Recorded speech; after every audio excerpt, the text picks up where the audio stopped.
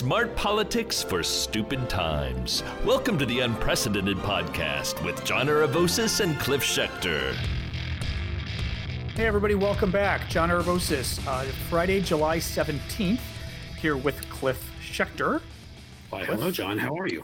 I'm fine, even though I do not have a functioning Twitter account, and we're about to find out if our guest has one either. We've got Neera Tanden back with us, who's the president of the Center for, and CEO actually, of the Center for American Progress. Long bio, but I sort of pulled out the most salient parts. Former senior advisor to both President Obama and First Lady, and then Senator Clinton. I did not realize you were an LD for Senator Clinton as well. I knew you were involved with her with campaign, with a lot of different things, but that was interesting. Neera has a law degree from Yale, which makes me jealous because that was the school I wanted to go to, but Georgetown was okay. And is the daughter of Indian immigrants, which I mentioned because I'm immigrant family, and also nowadays I think those kind of things matter more than ever. So Neera, welcome back. So great to be with you. So great to be with you. How are you feeling? So Neera, everybody sort of came out on Twitter 2 months ago and mentioned that she had COVID and kind of knocked you on your butt. That was scary. But you got really sick, it scary. seems. What happened? Well, I mean, I had, I think, a moderate case, but it just tells you what a moderate case can do. So Yeah. I tested positive for the virus. I didn't have traditional symptoms, so I never had a fever. My oxygen was really fine. But a few days into the virus, I was sleeping, 18, 20 hours a day. So I had massive fatigue, like just wiped out, and pretty severe muscle aches, severe stomach aches. And it just took me a long time to recover. I mean, my recovery was really 6 weeks. And that's these things go a relatively moderate case. I mean, I felt lucky that I never had the kind of breathing problems other people had. I have some tightness in my chest, but it seemed like most of my problems were elsewhere in my body. So pretty much exhaustion, because I know somebody who got it very mild, and she told me she was exhausted for a month, where she'd get up feeling fine. She goes 3 hours later and napped the rest of the day for a month. Yeah. It was a lot like that. So I would do, even like 4 weeks, 5 weeks in, I would go do laundry and then just feel winded for hours. So I took, obviously taking a lot of naps. Yeah. Did you deal with a good friend of mine who I've known for a long time who got it? He had to go. He was telling me in his case, it was like the cold, the chills and sweats. Although it sounds like you didn't get the fever, so maybe you didn't get that. No, I didn't get the fever. But, this is really fascinating about the virus. I mean, usually if you're sleeping that much, your body is really fighting the virus. So sleeping 17, 18 hours a day, your body is really fighting the virus. On the other hand, I never got a fever. So it didn't manifest itself in a fever, but I very much felt, I mean, I was completely wiped out. My head was really cloudy. That was also very scary. Like I couldn't remember things. And, I mean, that's kind of an important part of my job. Hey, you could be president. You could be president with that. It's true. These days, the world is wide open to someone who doesn't know anything. So, I mean. I know, but, it's really amazing. It's like, actually, I think this is actually a relatively profound part of the pandemic, which is, it really shows you your country can kind of go on its own, but the pandemic really needs smart leadership. I mean, which we obviously don't have in the presidency, or actually many parts of the country. But so it was scary. I have to say, at first I said, oh, this isn't so bad because I don't have the fever and I can breathe.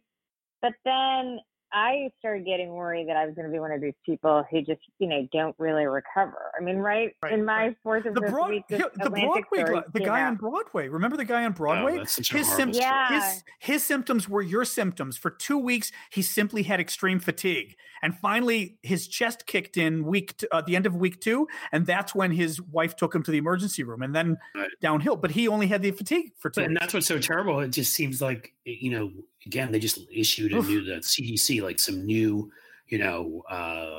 symptoms, right? And these are things that they, that before were like, oh, if you have that, it's not a problem. Like runny nose, and you brought up stomach problems. That was something that had been not really mentioned before. It just feels like now anything could be COVID.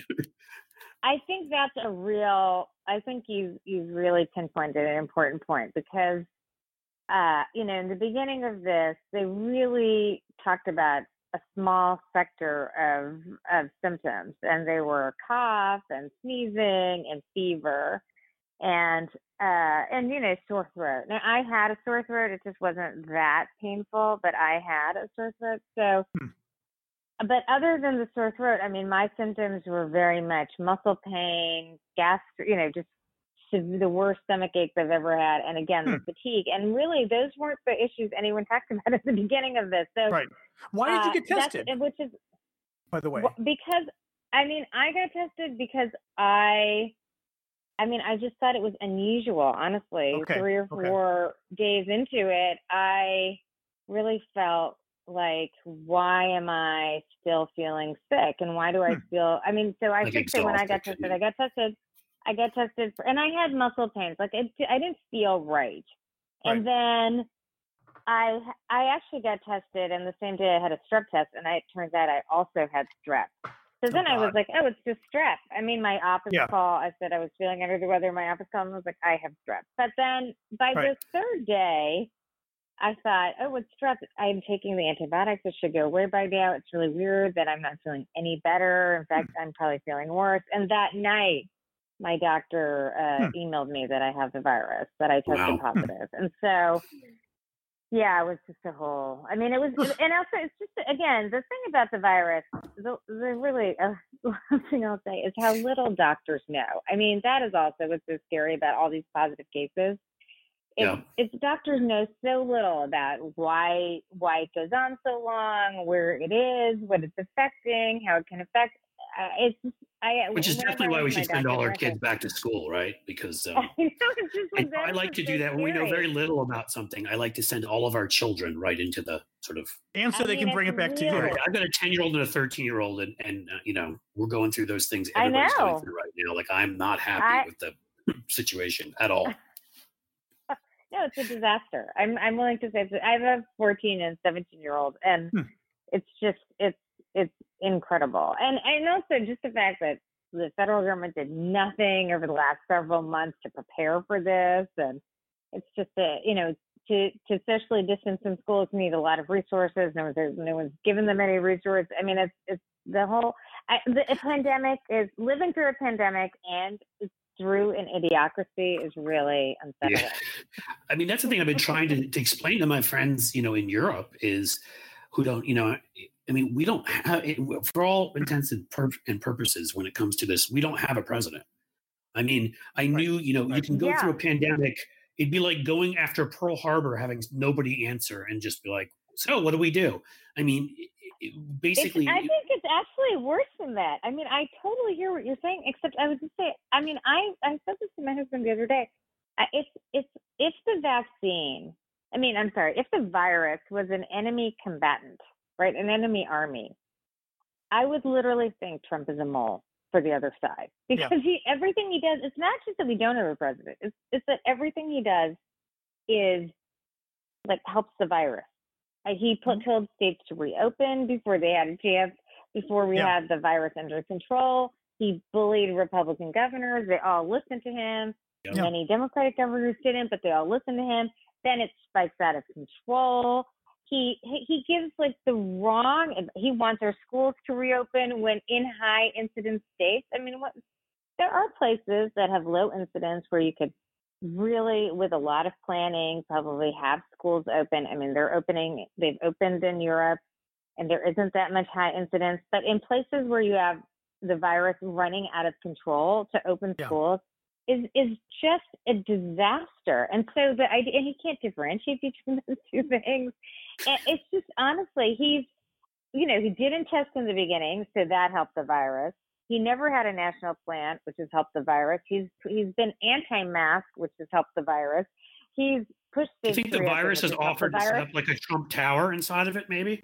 And so it's like literally. It's not that having no president, we'd be badly off, but it'd be, it would be. I think would be less bad than the president we have, who gives us who sends all the wrong messages all the time. I mean, do you think and that problem with the virus, just one last minute. The problem with the virus is, we have gone through as a country. I wrote a piece on this in Democracy on a new social contract. And what I think is incredible about this virus is it's different from every other kind of national disaster in that the actions of each individual affects everybody. So you can't, like the basic libertarian concept where I can do what I want and it doesn't hurt you doesn't work because, if we don't, and we're seeing this now, people in Florida are doing things that affect the whole country. I'm on the New Jersey task force, the recovery task force, reopening task force.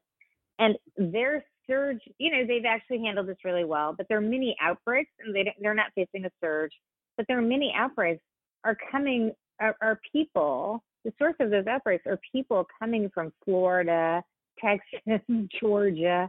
Right. And this is the problem, which is, each of our actions actually affect lots of people. And when someone gets sick and doesn't socially distance or doesn't take the appropriate actions while they're asymptomatic, that is how we're ending up with 3.5 million cases because we don't have a national plan.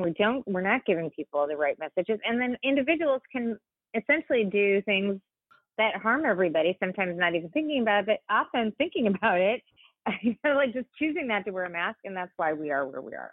Is he going for herd immunity? That's what I keep trying to figure out what he's doing. I mean, he's an idiot, okay, but he, day to day, he still has a brain, seemingly. So I feel like there's some goofy plan he's got, and he's just his idea of just we're going to charge right through, and I'm going to get the economy back, and I'm going to win on the economy. I feel like what's implicit is he's saying, and 800,000 people are going to die, but people are going to forget that in 6 months. I think he's thinking. I obviously gave up long ago trying to understand the sort of logic, mental quagmire of his brain. But quagmire is a good call. But I think if he's thinking of herd immunity, that is really disconcerting because that means millions of people will die. Yeah. But if even with herd immunity, we don't know enough. I mean, herd immunity is a theory. We don't know. It is a theory that we'll develop antibodies that will last forever. These are both theories. We don't really know. I mean, there was a study out recently in Spain, which is only, they had a massive outbreak, per their population. Only 5% of people have the virus. So the idea that we're going to be this guinea pig of herd immunity, where that herd immunity hasn't happened anywhere, not even in Sweden was trying it and it wasn't working. I mean, and they backtracked, and and because what you can't do, no country. The idea of herd immunity, which the UK had in the beginning, this concept of herd immunity, which is the young people will get it and the old people will isolate. The reality is no society is structured that's not, authoritarian. No society is structured where you can actually separate people so easily. So, that's how all these people ended up dying in Sweden. And so, the idea of it is so crazy. I actually think he has another theory, which is if he just doesn't talk about the numbers, people won't care. And that's why he stopped doing his press conference. And he just thought if we stop paying attention to it and he started talking about other things, the virus will recede into the background, which I think was another, obvious failure because people are rightly, scared and just freaked out by this virus being so ever present. So I think he's made a series of just gigantic miscalculations throughout this process. And hopefully we won't have to live with this forever. So Cliff is going to need to do a quick ad, but I also need to tell you what CNN's breaking right now, and we can talk about it after. And it's, trust me, we're all up on this. Justice Ginsburg is getting chemo for cancer lesions on her liver. Oh my God. All right. You know what? And I hate to do that as the segue into Plexiderm, but Cliff, give us the quick ad and then let's talk a little bit about the Supreme Court and the election and all of that. Make me segue into this after that. I know. Well, hey, John and Nira, you know what I hate? When your social media pops up with a summer vacation pic from 5 years ago. Great memories, but ugh. It's like, where do these wrinkles and bags around my eyes show up? Delete. Not this summer. No more pop-up pics with deep wrinkles, fine lines, and bags under my eyes. And no, I didn't get surgery. I got Plexiderm. Plexiderm is a clinically studied serum that visibly eliminates your wrinkles, crow's feet, and under eye bags, all in the comfort of your home in minutes. Plexiderm goes on clear, lasts for hours. Nobody will know your secret unless you tell them. The results will blow you away. Get Plexiderm and love how you look and feel this summer in the mirror and in photos. Go to tryplexiderm.com and use the code VOICES for half off a full-size bottle of Plexiderm, plus an additional $10 off. Or try a $14.95 trial pack today by calling 1-800-685-1292. That's 1-800-685-1292 and mention the code VOICES. Again, visit tryplexiderm.com and use the code VOICES for half off a full-size bottle plus an additional $10 off, or try the $14.95 trial pack when you go to 800 or you call 800-685-1292 and enter the code VOICES. All right, now let's get back to something slightly different. To the Supreme Court, but oh God, Neera, Cliff and I were talking about this the other day. Obviously we know what worries us about Ginsburg getting sick, but what really worries me is the Republicans would not let us have a new Supreme Court nominee in the fourth year of the presidency had we pulled what they pulled with Merrick Garland. They'd say, no way, you stole the earlier seat. You said the rule was no Supreme Court nominees in the last year. You're not getting it. I feel like if they do it, we're going to get upset, but we're going to do what we always do, which is 10 steps less than what they do. We're going to be 10 times less angry, 10 times less scary. You know what I mean? Are we going to be able to stop this if we have to replace her? So let me say two things. First of all, I absolutely think we should say, and this point is the right thing to say, that if she were to step down, and I know that she's not stepping down, but if something were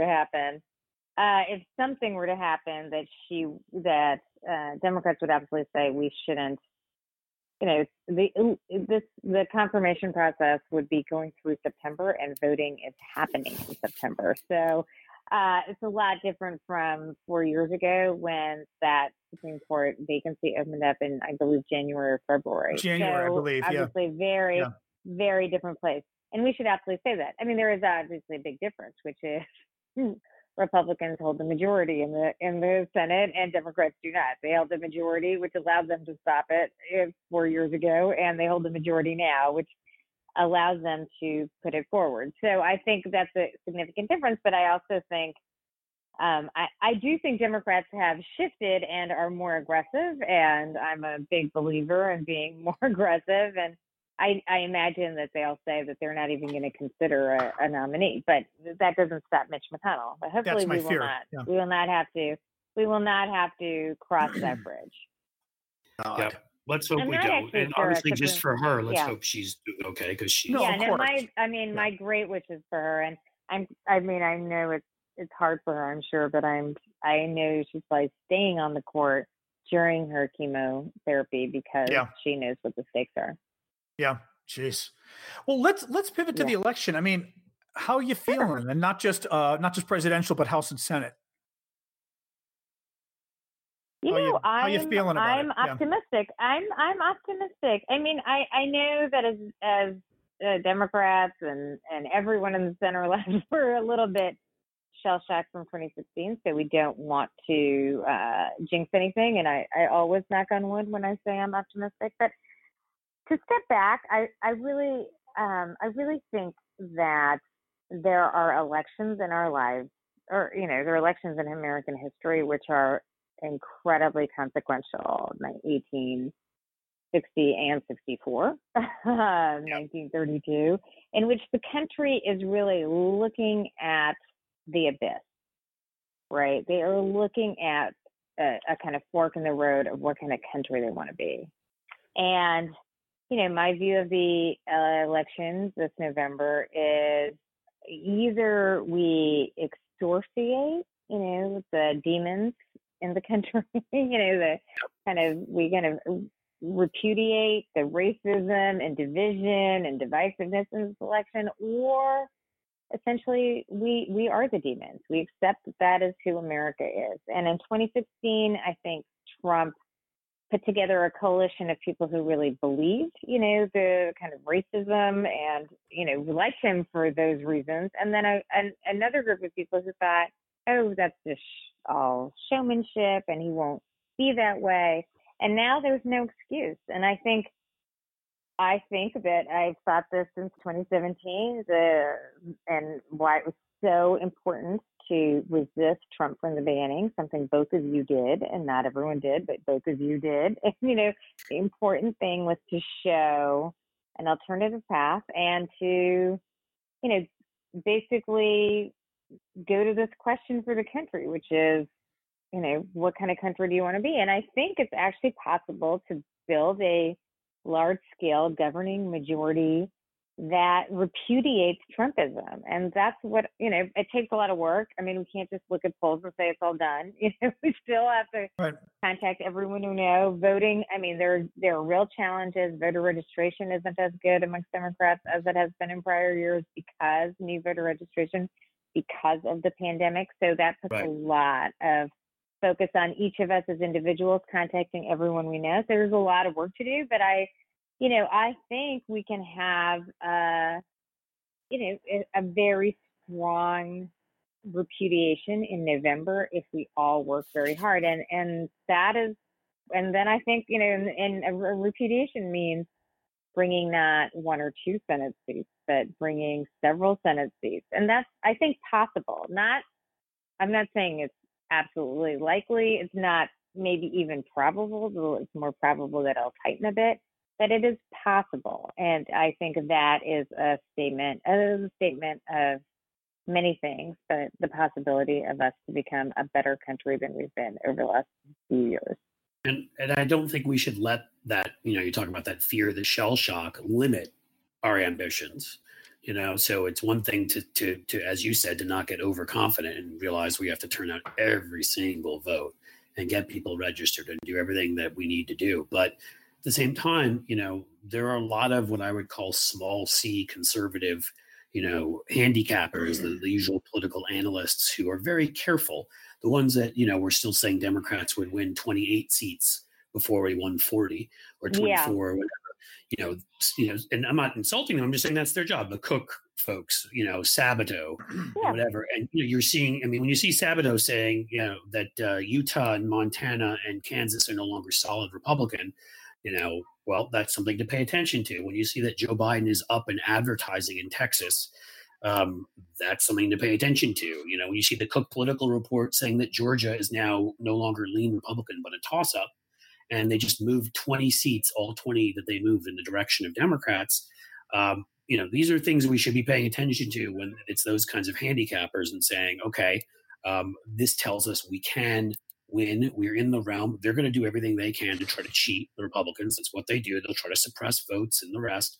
But, if we do this, if we get out there and we fight, there's a lot of possibilities and there's a lot of chance to go big on this one. And we really, it doesn't mean we shouldn't make sure we win those states we have to win. But whether it's presidential or state legislative, I feel like, we should go for it because this could realign and be a big difference. Yeah, I really agree. I guess I would say I'm 1,000% believer that you need to win 270 votes. And I do think people are anxious that the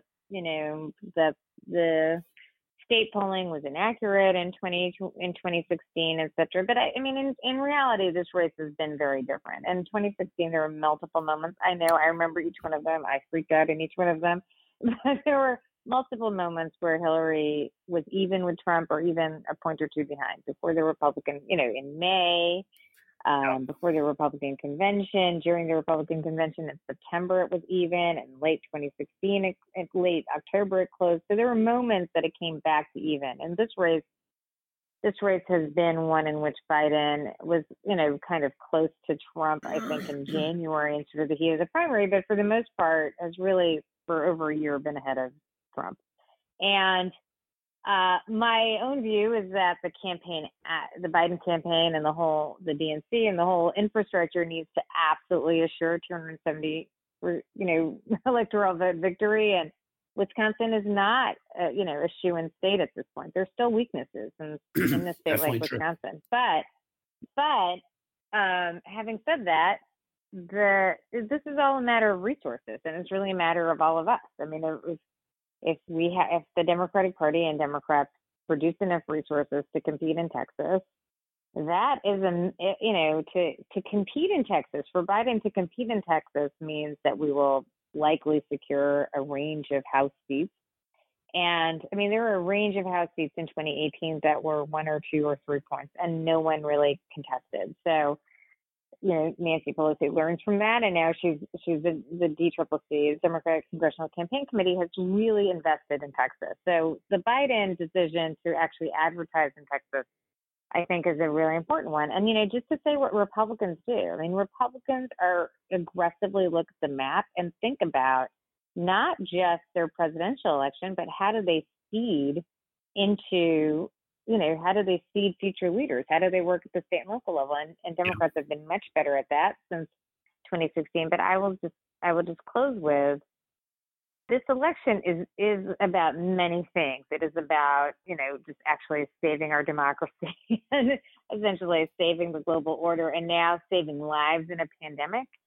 But this election is also about the 2020 census and whether states can gerrymander. And that is really critical. It's really critical to win seats in the state legislature in Texas so that Democrats have a seat at the table at redistricting. It is really important to have seats in that Georgia legislature in Georgia so Democrats have a seat at the table of redistricting. When Democrats have no seat at the table in a state, those states get massively gerrymandered, and it takes a decade to deal with it. So that is why I think this year it is so vital that we contest in places, or Democrats contest in places that they aren't used to contesting. And that's for all of us. There's things all of us can do. Joe Biden has a job. It is to win the presidency. But the entire infrastructure of the Democratic Party, the DNC, the myriad groups, the National Democratic Redistricting Committee, there's a lot of entities that can help. And if we have a hugely consequential election, it can reshape politics, not just through 2024, but through until 2030. And so I just want to say one quick thing, John. Okay, yeah. I have to put in my plug, which is Neera is exactly right. I mean, we can potentially win state houses in places like Texas and Georgia. I'm sitting here in Cincinnati in the state of Ohio, and I mention it simply because we last in 2018 won 2 state Supreme Court seats, and we've got 2 up now. And if this kind of a wave ends up helping us so that we win the other 2, even though we won't have the state legislature or governor, we will have a majority on the state Supreme Court, and they will not be able to gerrymander in an insane way without us overturning it. So even those types of elections we should be looking at. Absolutely. Because in a lot of states, and Ohio is another one, the 7th biggest state, where they've essentially had 4 seats that really should be ours, at least 3 anyhow, the last 10 years, by the way they gerrymandered. So, in all these types of states, I think there are ways that we can do a lot sort of down ballot for the census coming up. Now, I'll let you go, John. That's right. We've got another quick ad to do. I figured you agree. We have another quick ad to do, and then I want to ask you about holding Trump responsible if he loses and how we do that and if we're going to do that, but I'll tell you what my theory is on that. So first, the Clean Phone Pro. We all know that the Clean Phone Pro with its powerful UV lights kills bacteria and viruses that live on your cell, car and house keys, credit cards, earbuds, face masks, and more. But what happens when you're driving to the store, you reach for your face mask and you realize you wore it yesterday? Now you can sanitize that mask in under 5 minutes in your car because the Clean Phone Pro now ships with a powerful car plug adapter included in the package. So whether you're keeping safe at home or have to go out, you can have the benefits of the Clean Phone Pro with you and sanitize those constantly touched items anywhere, at home, in the car, or at the office. Get the Clean Phone Pro now with a car plug-in. Add the code SEXYLIBERAL, one word, at checkout, and you'll get free 2-day shipping. Only you can defend yourself and your family from bacteria and viruses. I love that. It's like, get an AR-15. Get the new Clean Phone Pro. Just kidding. Get the new Clean Phone Pro package. Get KN95 face masks and get free 2-day shipping by adding the code SEXYLIBERAL. That's one word again. Go to thenewdealshop.com. We are done with the ads. So, Neera, my theory on this is, in terms of holding, there's 2 issues here. One, trying to hold Trump and company accountable. And what I mean that is, Bill Barr especially, but Trump himself for the things they've done. Secondly, And can that even be done, or should that just be done by local states, attorney generals, things like that? B, how do we make sure that another Trump never takes over, that all these stresses we've seen in the system, such as who knew so much had to be done by Congress to stop a bad president, and if Congress just throws its hands up in the air like the Republicans are doing, there's nothing we can do to stop him. But it really is a two-part question. My other concern, though, is if I were Biden, I'll even admit this. If I were Joe Biden and I win the election in the fall, my big two priorities are the virus and the economy. From out the gate, that's my priority, because we're going to be in a deep recession and the virus is going to be running wild because of the stuff Trump is doing. The last thing on my mind... Also add reinvigorating international coalitions would probably be a big deal too. Yeah, Cliff, but not yet. I mean, from my perspective, my citizens are dying, and we may be up to 1 million deaths, right? We're up to 1 million deaths at that point, let's say, and the economy is heading towards a depression. I've got to turn that around, and if I do anything to tell the Justice Department or the Justice Department on its own to go after Trump and Barr and all the excesses they did, it's going to look like I'm totally off topic and just being vendetta. So, I mean, can we hold Trump accountable? But also, what do we do legislatively so that no future president can do this crap? Well, I mean, I do think the founding fathers did not really conceive of the kind of partisanship we had today. They were a little too hopeful, weren't they? the separation of I mean, I think they thought the separation of powers would work more effectively than it has, and really didn't account for the level of partisanship where Republicans, and this is obviously different than Watergate. Republicans were willing to turn a blind eye towards, seemingly obvious illegal behavior and not allow any true accountability to take place. And there's been, example after example of that. So that is a broad question of how to address that problem, which is how partisanship can essentially overturn the separation of powers. Because our traditional answer to this has been separation of powers, like vesting enough power in different branches. I mean, just to say this, imagine if we had a parliamentary system, which Trump's majority had just won, and there was no blockage. There was no possibility of taking a house. You can win the house back against him. I mean, it would be truly frightening. So, I mean, we should recognize that the Democrats winning the House means that he hasn't really been able to pass legislation. And while our lives are, miserable or at least I feel like my life is miserable from this man. he has been limited in his damage from that. But so I don't really know the answer to that. I mean, I think there are norms that we thought would carry that he just flouts. So maybe some of those norms have to become laws, and there are laws that are flouted. Stuff like that. Yeah, and there are laws, absolutely, and then there are laws that aren't effective if they're not willing to be enforced by the Senate. So we may have to think of other alternatives. On your broader question, I take a different tactic on this. I mean, I sort of maybe in the beginning thought, Obama was right to just start afresh and not hold Bush accountable, but I actually think that is empowering Trump. I think the thought that no one, a new administration will start afresh. Right. Turn the other cheek. To bring us together. Yeah. Right. Allows allows a Bill Barr to think that he can do whatever he wants and he won't face any punishment. And so I think it's really important, actually. And I don't think people should have vendettas. I don't think they should use the Justice Department against, political enemies. I think there should just be an analysis of people broke the laws or not. We're a country of laws. Because you're a politician, you're a president, doesn't mean you're inured from the laws. That is my position. And I absolutely believe that the United States government can do multiple things. And I think it is I think one thing of the Trump era is that there's nothing good out of this era. It's been totally terrible, but different people can do different things in the government. And I worked in the Obama administration during healthcare, and Rahm Emanuel had this theory that you wanted to do everything to make it possible to pass the ACA, and there were many things we didn't do for the first year because all of our focus was on the ACA. And I think that truly that was a mistake. The White House, the president, if we have a President Biden should absolutely focus all of his energy, 1,000% of his energy on saving people's lives, stopping this virus, containing and then ending the virus in the United States, and bringing our economy back. And we know those two things go hand in hand, right? We are lived experience that you cannot bring this economy back without stopping the virus.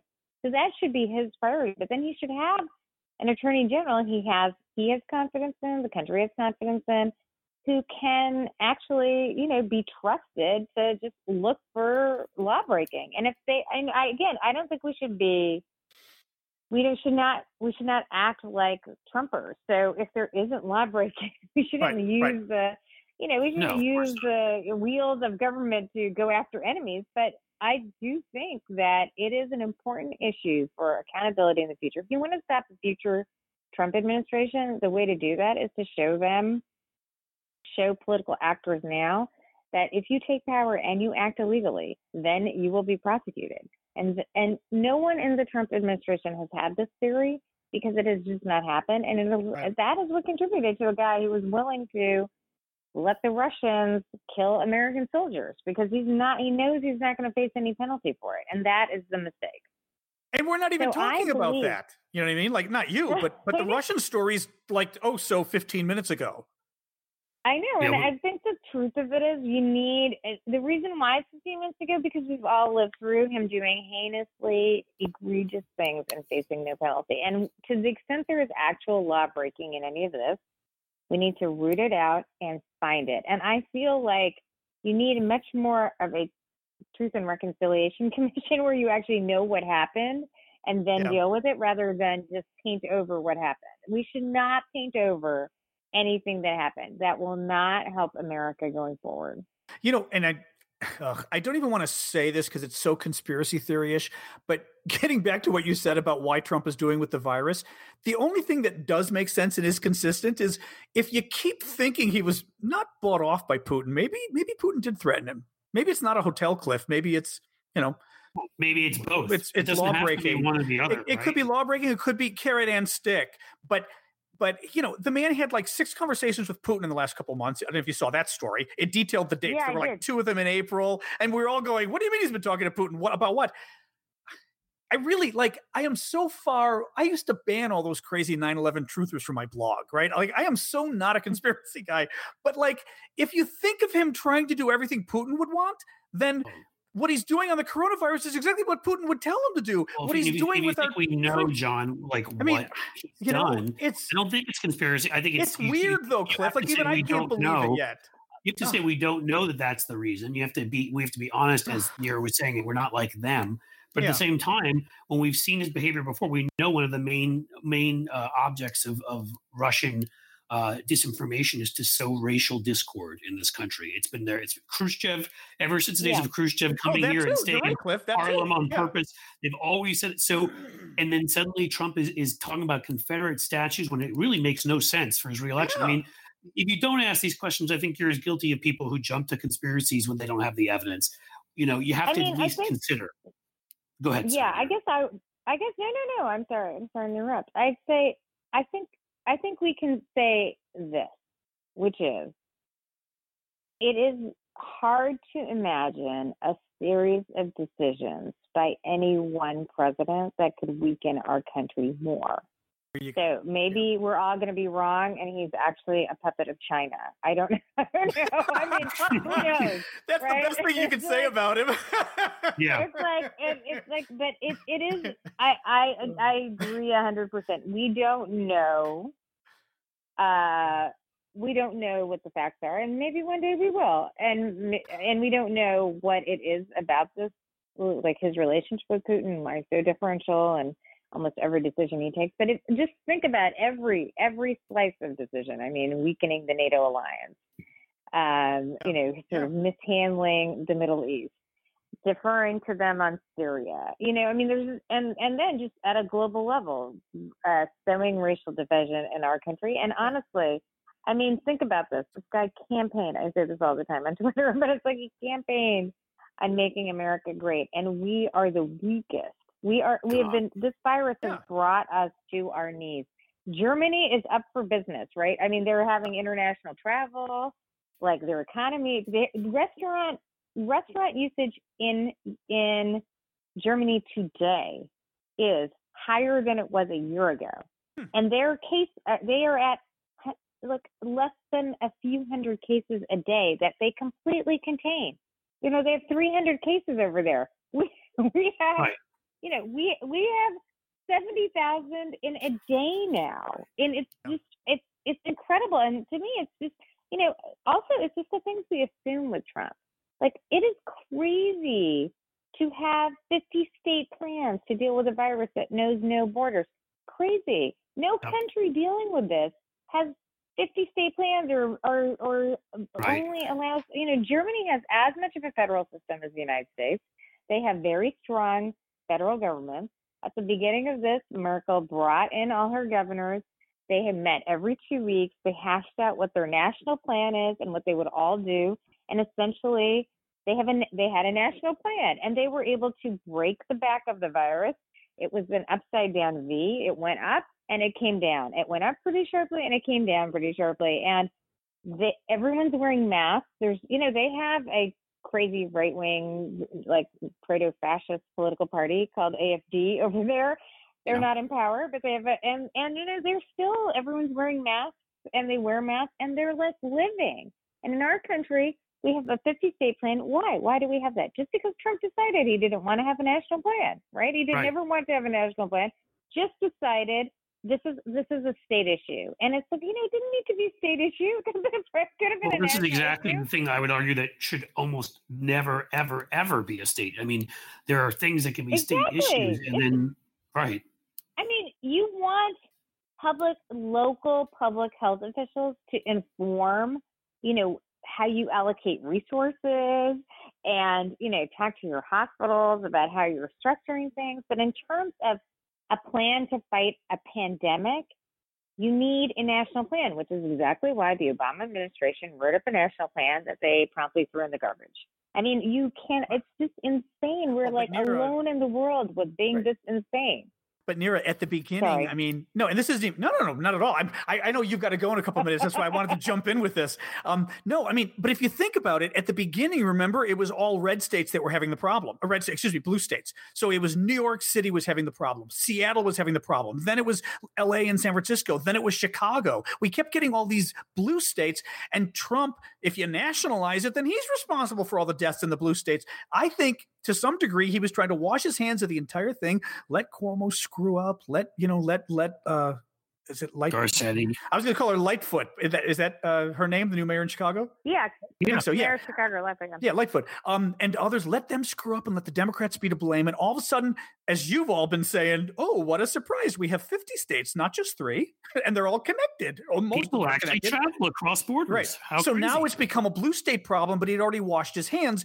And now I think, like I said, he's pivoting to herd immunity. But I wonder if initially he just wanted to wipe his hands and let the blue states not only die, but also blue state governors and maybe members of Congress will have to pay for it. I think you're onto something really important, and I think it's a little bit more profound. I mean, I think this is a fundamental thing, which is if you see yourself as the president of the country, you handle this like it's a national plan, a national problem, and you need a national plan. But he's never thought of himself as the president of the country. Right. He's never for 1 minute thought he was president of the country. He has always thought he's the president of his voters. And so I think this was a global mistake. But he basically was like, I don't have to do anything for the country. I mean, honestly, when New York was facing these massive shortages, he sent tests to Florida, which was totally crazy.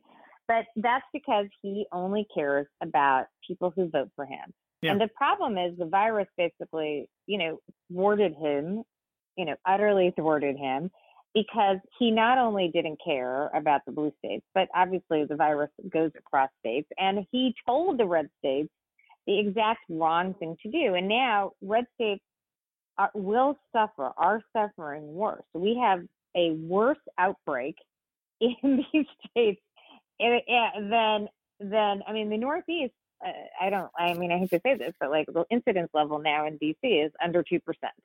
And Right. it's pretty stable in the Northeast because people are doing the right thing, and we have outbreaks from people traveling, but they have enough apparatus to be able to control these things. I'm worried about school openings and college campuses, but other than that, the Northeast is handling this well, and it's really a massive outbreak in the South. And the reason that is he both didn't care about blue states, and then he just told the red states the exact wrong thing to do. I mean, yeah. We all said it. It is crazy to reopen when you have no strategy to contain the virus.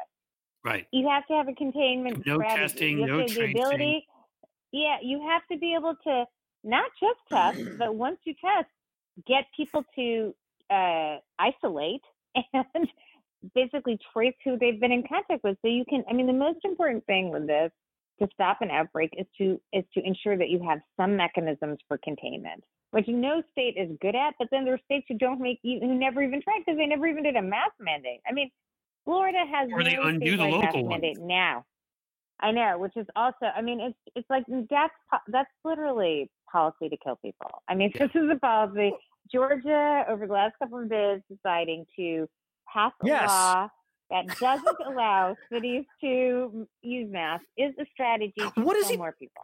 Okay, but that's a perfect example. What is he doing? Apparently, that's a governor, Republican, who was traveling around the state promoting masks in the last 2 weeks, and now he's banning cities from requiring masks. What? Help me here. What is possibly going on in his mind? My only theory, I honestly think. I mean, I honestly think he saw Trump that day. Trump told him something about masks, and then he just did this. I obviously, who knows with the. Yeah, but Trump said you can't let him do that. You just can't let him do that. Well, I honestly think, we spent a lot of time talking about how Trump controls his base, but I think there's a fair amount of this in which his base controls him. I mean, these people don't want to wear masks, and he sees it on Twitter, and then he basically is like, people shouldn't wear masks. It's crazy. Right. I mean, it is literally crazy, and it's the opposite, obviously, of sane leadership in a time like this. So I feel like I vented on my anxiety. Well, I'm glad at least you're healthier. Otherwise, exactly. We're glad you're okay. Right there. No, it really is though. I mean, sorry, go on. Yeah, I mean, we got you like for 2 more minutes. Go ahead. The whole thing is just constant enraging. But I will say, the most important thing for all of us to recognize is, we really have, 3.5 months to save the country. And so, if to all your listeners, I just say anything you can do on any day to, make sure your friends and family are voting and like explaining to them what's the stakes, your annoying cousins in other states that you haven't talked to in a long time. And you think you can't get to, you may be able to get to them. People, I will say in this moment, voters are shifting. They're not all voters, obviously, but lots of voters are shifting. They're much more open to arguments. And I think the reason really why is because Trump has always been a chaos machine. He's always been a disaster. But it didn't directly affect their lives, what kind of disaster is. And now, people see it in their lives in both cases. People see it in their lives with the virus, obviously. People are personally freaked out about what's happening with this virus. But even with the protests, I mean, the fact that protests happened everywhere, that they were in rural places, that it was multiracial and multi-generational protests, and people like who have probably never seen a protest on race relations in their lives saw it in their rural town or their local suburb. I mean, I still see protests around Washington, D.C., and they're led by white people, which is fantastic. I think that, these are two things that have made people and the economy. Lost jobs and everyone freaked out about the economy. And well, you know what, Cliff, this is before, we talk about the market going down, whatever. Everyone has been affected, whether, my nephew took a 10% pay cut, the guy down the hall did too, or people lost their jobs. My sister's work was closed and she didn't know initially if she was even going to get anything, and now, and she did thank God, but now they're working again. But I guarantee you, even the folks working, they're not doing full capacity. And I wonder over the next year, which everybody does, are companies going to really be able to keep all their employees if they're not working at full capacity over the next year? Right. I mean, this has only just begun to feel the pain, but I think everyone gets that now, so that it's God, it's kind of fascinating how different this is from a year ago, because we would always have to explain to people, no, it looks like things are good, but trust me, what he's doing affects your lives, even if you aren't immigrant children in cages. Yeah, absolutely. We definitely know? we have to draw the connection to what he was doing in your life, and now people see it. But I'd say, I wrote a piece about this, but I think his push to reopening is really going to be a fundamental problem for him, because, early on in the virus, people could say it's just a natural disaster. And then he was really pushing people to reopen. So people thought, oh, he's, sort of like a cheerleader. He's for reopening. He's pro-economy. But now we have this continuing surge, which other countries don't have. And this continuing surge is making our economic pain a lot worse. And we'll see more data on that. But credit card usage is down. States that have reopened, you see data, their economies are coming down because obviously people are freaked out and they're closing some things. And so really, I think he has to own this southern surge that is really going to make our economic pain a lot worse. I mean, other countries face this virus, and as I said, they had sharp economic pain, but they're able to come back. We are not coming back because this guy has mishandled this virus. His mishandling of this virus, very simple. Mishandling this virus is killing people and making our economic misery a catastrophe. Da da da da da da. We always say that, we end. You were doing so good on the hopeful for the election part. No, but you're right though. But well, I know, anyway, but we need to communicate that to everyone so that we have a hopeful election result. No, I agree. And in the end, I do hear, you've really got to go. I know that. I don't mean to keep you, but I still hear from people online who say, yeah, but they're going to cheat. They're going to steal the Russians. They cheat with the voting, everything they do. It doesn't matter. Look what happened to Hillary. Yeah. She won, but she lost. They do have one ace in the hole, which is that they, I think this is really important for the next coronavirus package. Not their only hope. Things could shift dramatically, but one of their singular hopes is to ensure the voting is so screwed up, that people don't. And the way to do that is to make sure there's no money for vote by mail. And in New York right now, it's taking it's over a month to get the results because they didn't have staff. They didn't hire new staff to do the work. States have to hire staff now and train them now to be able to do vote by mail and actually, honestly, read the results quickly. And so that's what the last, one, not ace in the hole, but one arrow in their quiver that remains is this whole question of getting states to do vote by mail. And, we need to ensure there's money in this package that passes the Congress. Yeah. That there is money for this. Otherwise, we are in, Trump has. It could also hurt him because older people may not vote. But his older voters will vote more than ours will, right? Yeah, his older voter. Maybe. What I mean is, if you're looking at voters, the Trumpies are going to be less worried about the virus than the Democrats, I worry, so that they may turn out more in that regard.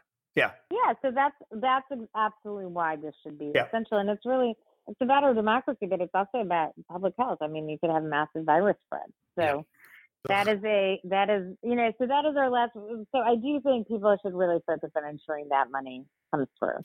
And I'll just say so that we have a free and fair election.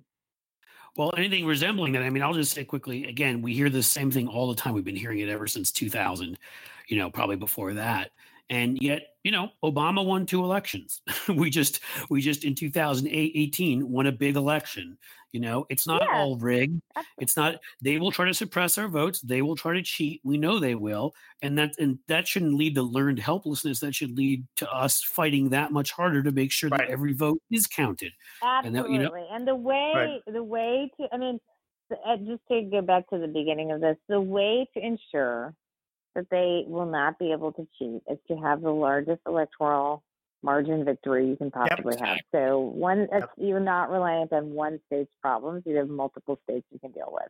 Yep. We may not be there. We may be just, maybe 276, but we have the ability, if, everyone works over the next 3.5 months to ensure everyone they know is voting and, and where they can persuade them to vote for a sane candidate.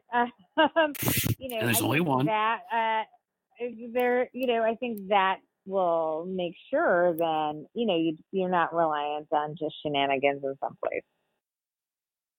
See, we ended on a happier note. That was a good note. Perfect. That was a good note. All right. Well, thanks, Neera. This is wonderful as always. So we're going to get you again after the election. And get healthier and healthier, all right? Thank you, guys. So great to be with you. All right. Bye-bye. Great to have you. I'm Take so care. glad to be with you. All right. Thank you. Bye. Bye. All right. Well, that was good as always. I always like talking to Neera. Yeah, she's fun and very smart and much more liberal than everybody realizes. I know that. I was tempted at one point. I was going to bring that up earlier and tell her I was going that. to say to her at one point, I'd be like, have you yet been accused of having a neoliberal version of the virus by Glenn Greenwald? actually, that would have been a great question. I meant to do that. I couldn't get it in. I mean, I've had these conversations with people that she's so demonized as this thing that she isn't, and I really feel like it reminds me somewhat of Hillary Clinton. I think except for it's these white male insecure leftists that can't stand the fact that here is this powerful, successful, attractive, funny minority woman, and they just can't deal with it. Right. I honestly do. I think that because it's the stuff that they throw at Neera, and if you know Neera, you know how far off it is. It has no bearing to reality. So whatever. Yeah. Well, I don't know if there's much else to talk about, John. I think we no, that was good. That was a great summary. I mean, of everything really good. I got nothing else because we just sort of hit on everything. So other than I really am worried about the economy long term though. I mean the deaths long term, but just I don't see how anything. We're already starting to lose restaurants in town. The local Wawa closed up because it, there's sort of like a 7-Eleven type store. They're based in Philly, where I went to college. I used to know Wawa quite well. But we had one open, although I didn't love them. We had one. I thought the food wasn't that great, but we had one open a year ago nearby. They closed up because of this. They're only going to keep their other store. Some restaurants have already announced. Some of the big. Oh my God, who was it on the Hill? Tortilla Coast, I think it was on the Hill. Oh wow. Long time. I mean, that's what sucks, and that's what's the irony of all the stuff that Trump and his enablers have done.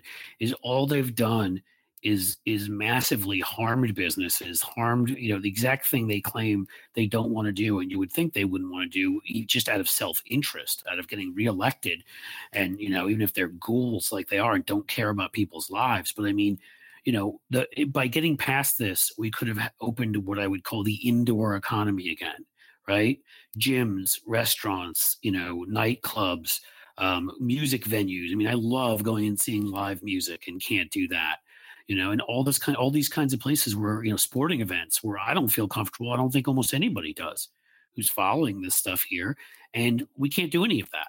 And I don't know how many of those places are going to go out of business, but they are, because even the ones that try to stay open, they're going to end up having they're going to end up seeing the stuff shoot through the roof, and they're going to have to shut down. That's because of how much he's failed.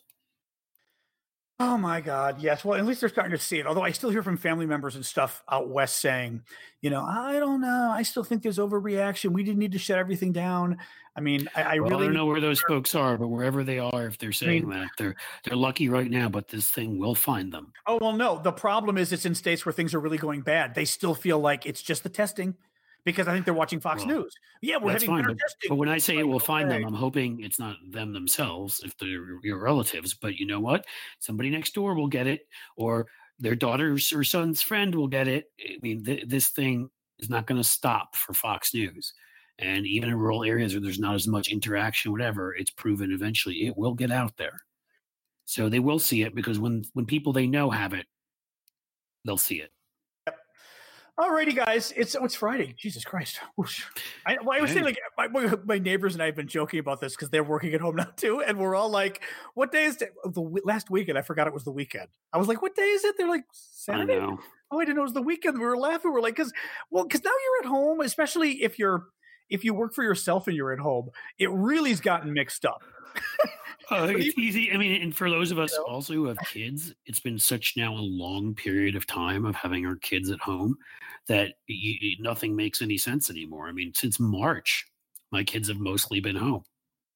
Since they left for spring break and never went back, and we're doing school from home. So I mean, it like days almost don't mean anything anymore. I mean, my job and my wife's jobs are such that already the boundaries are different as we're consultants. So I might work hard on a Saturday and then have nothing to do on a Thursday. It just depends, right?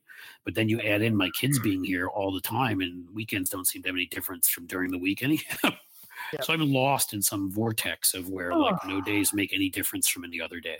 Well, actually, you're right. The kid thing too, which we're also going to have that in the fall, which you and I've mentioned. I don't know how the hell. Well, I'm going to be doing a lot more writing more and saying more because a friend of mine who maybe we're going to have him on the podcast, a brilliant guy, worked on the Hill for former Congressman Paul Hodes, who ran for the Senate at one point from New Hampshire, whatever his name is, Matt Robeson. He writes for Alternet and other places. Brilliant political guy.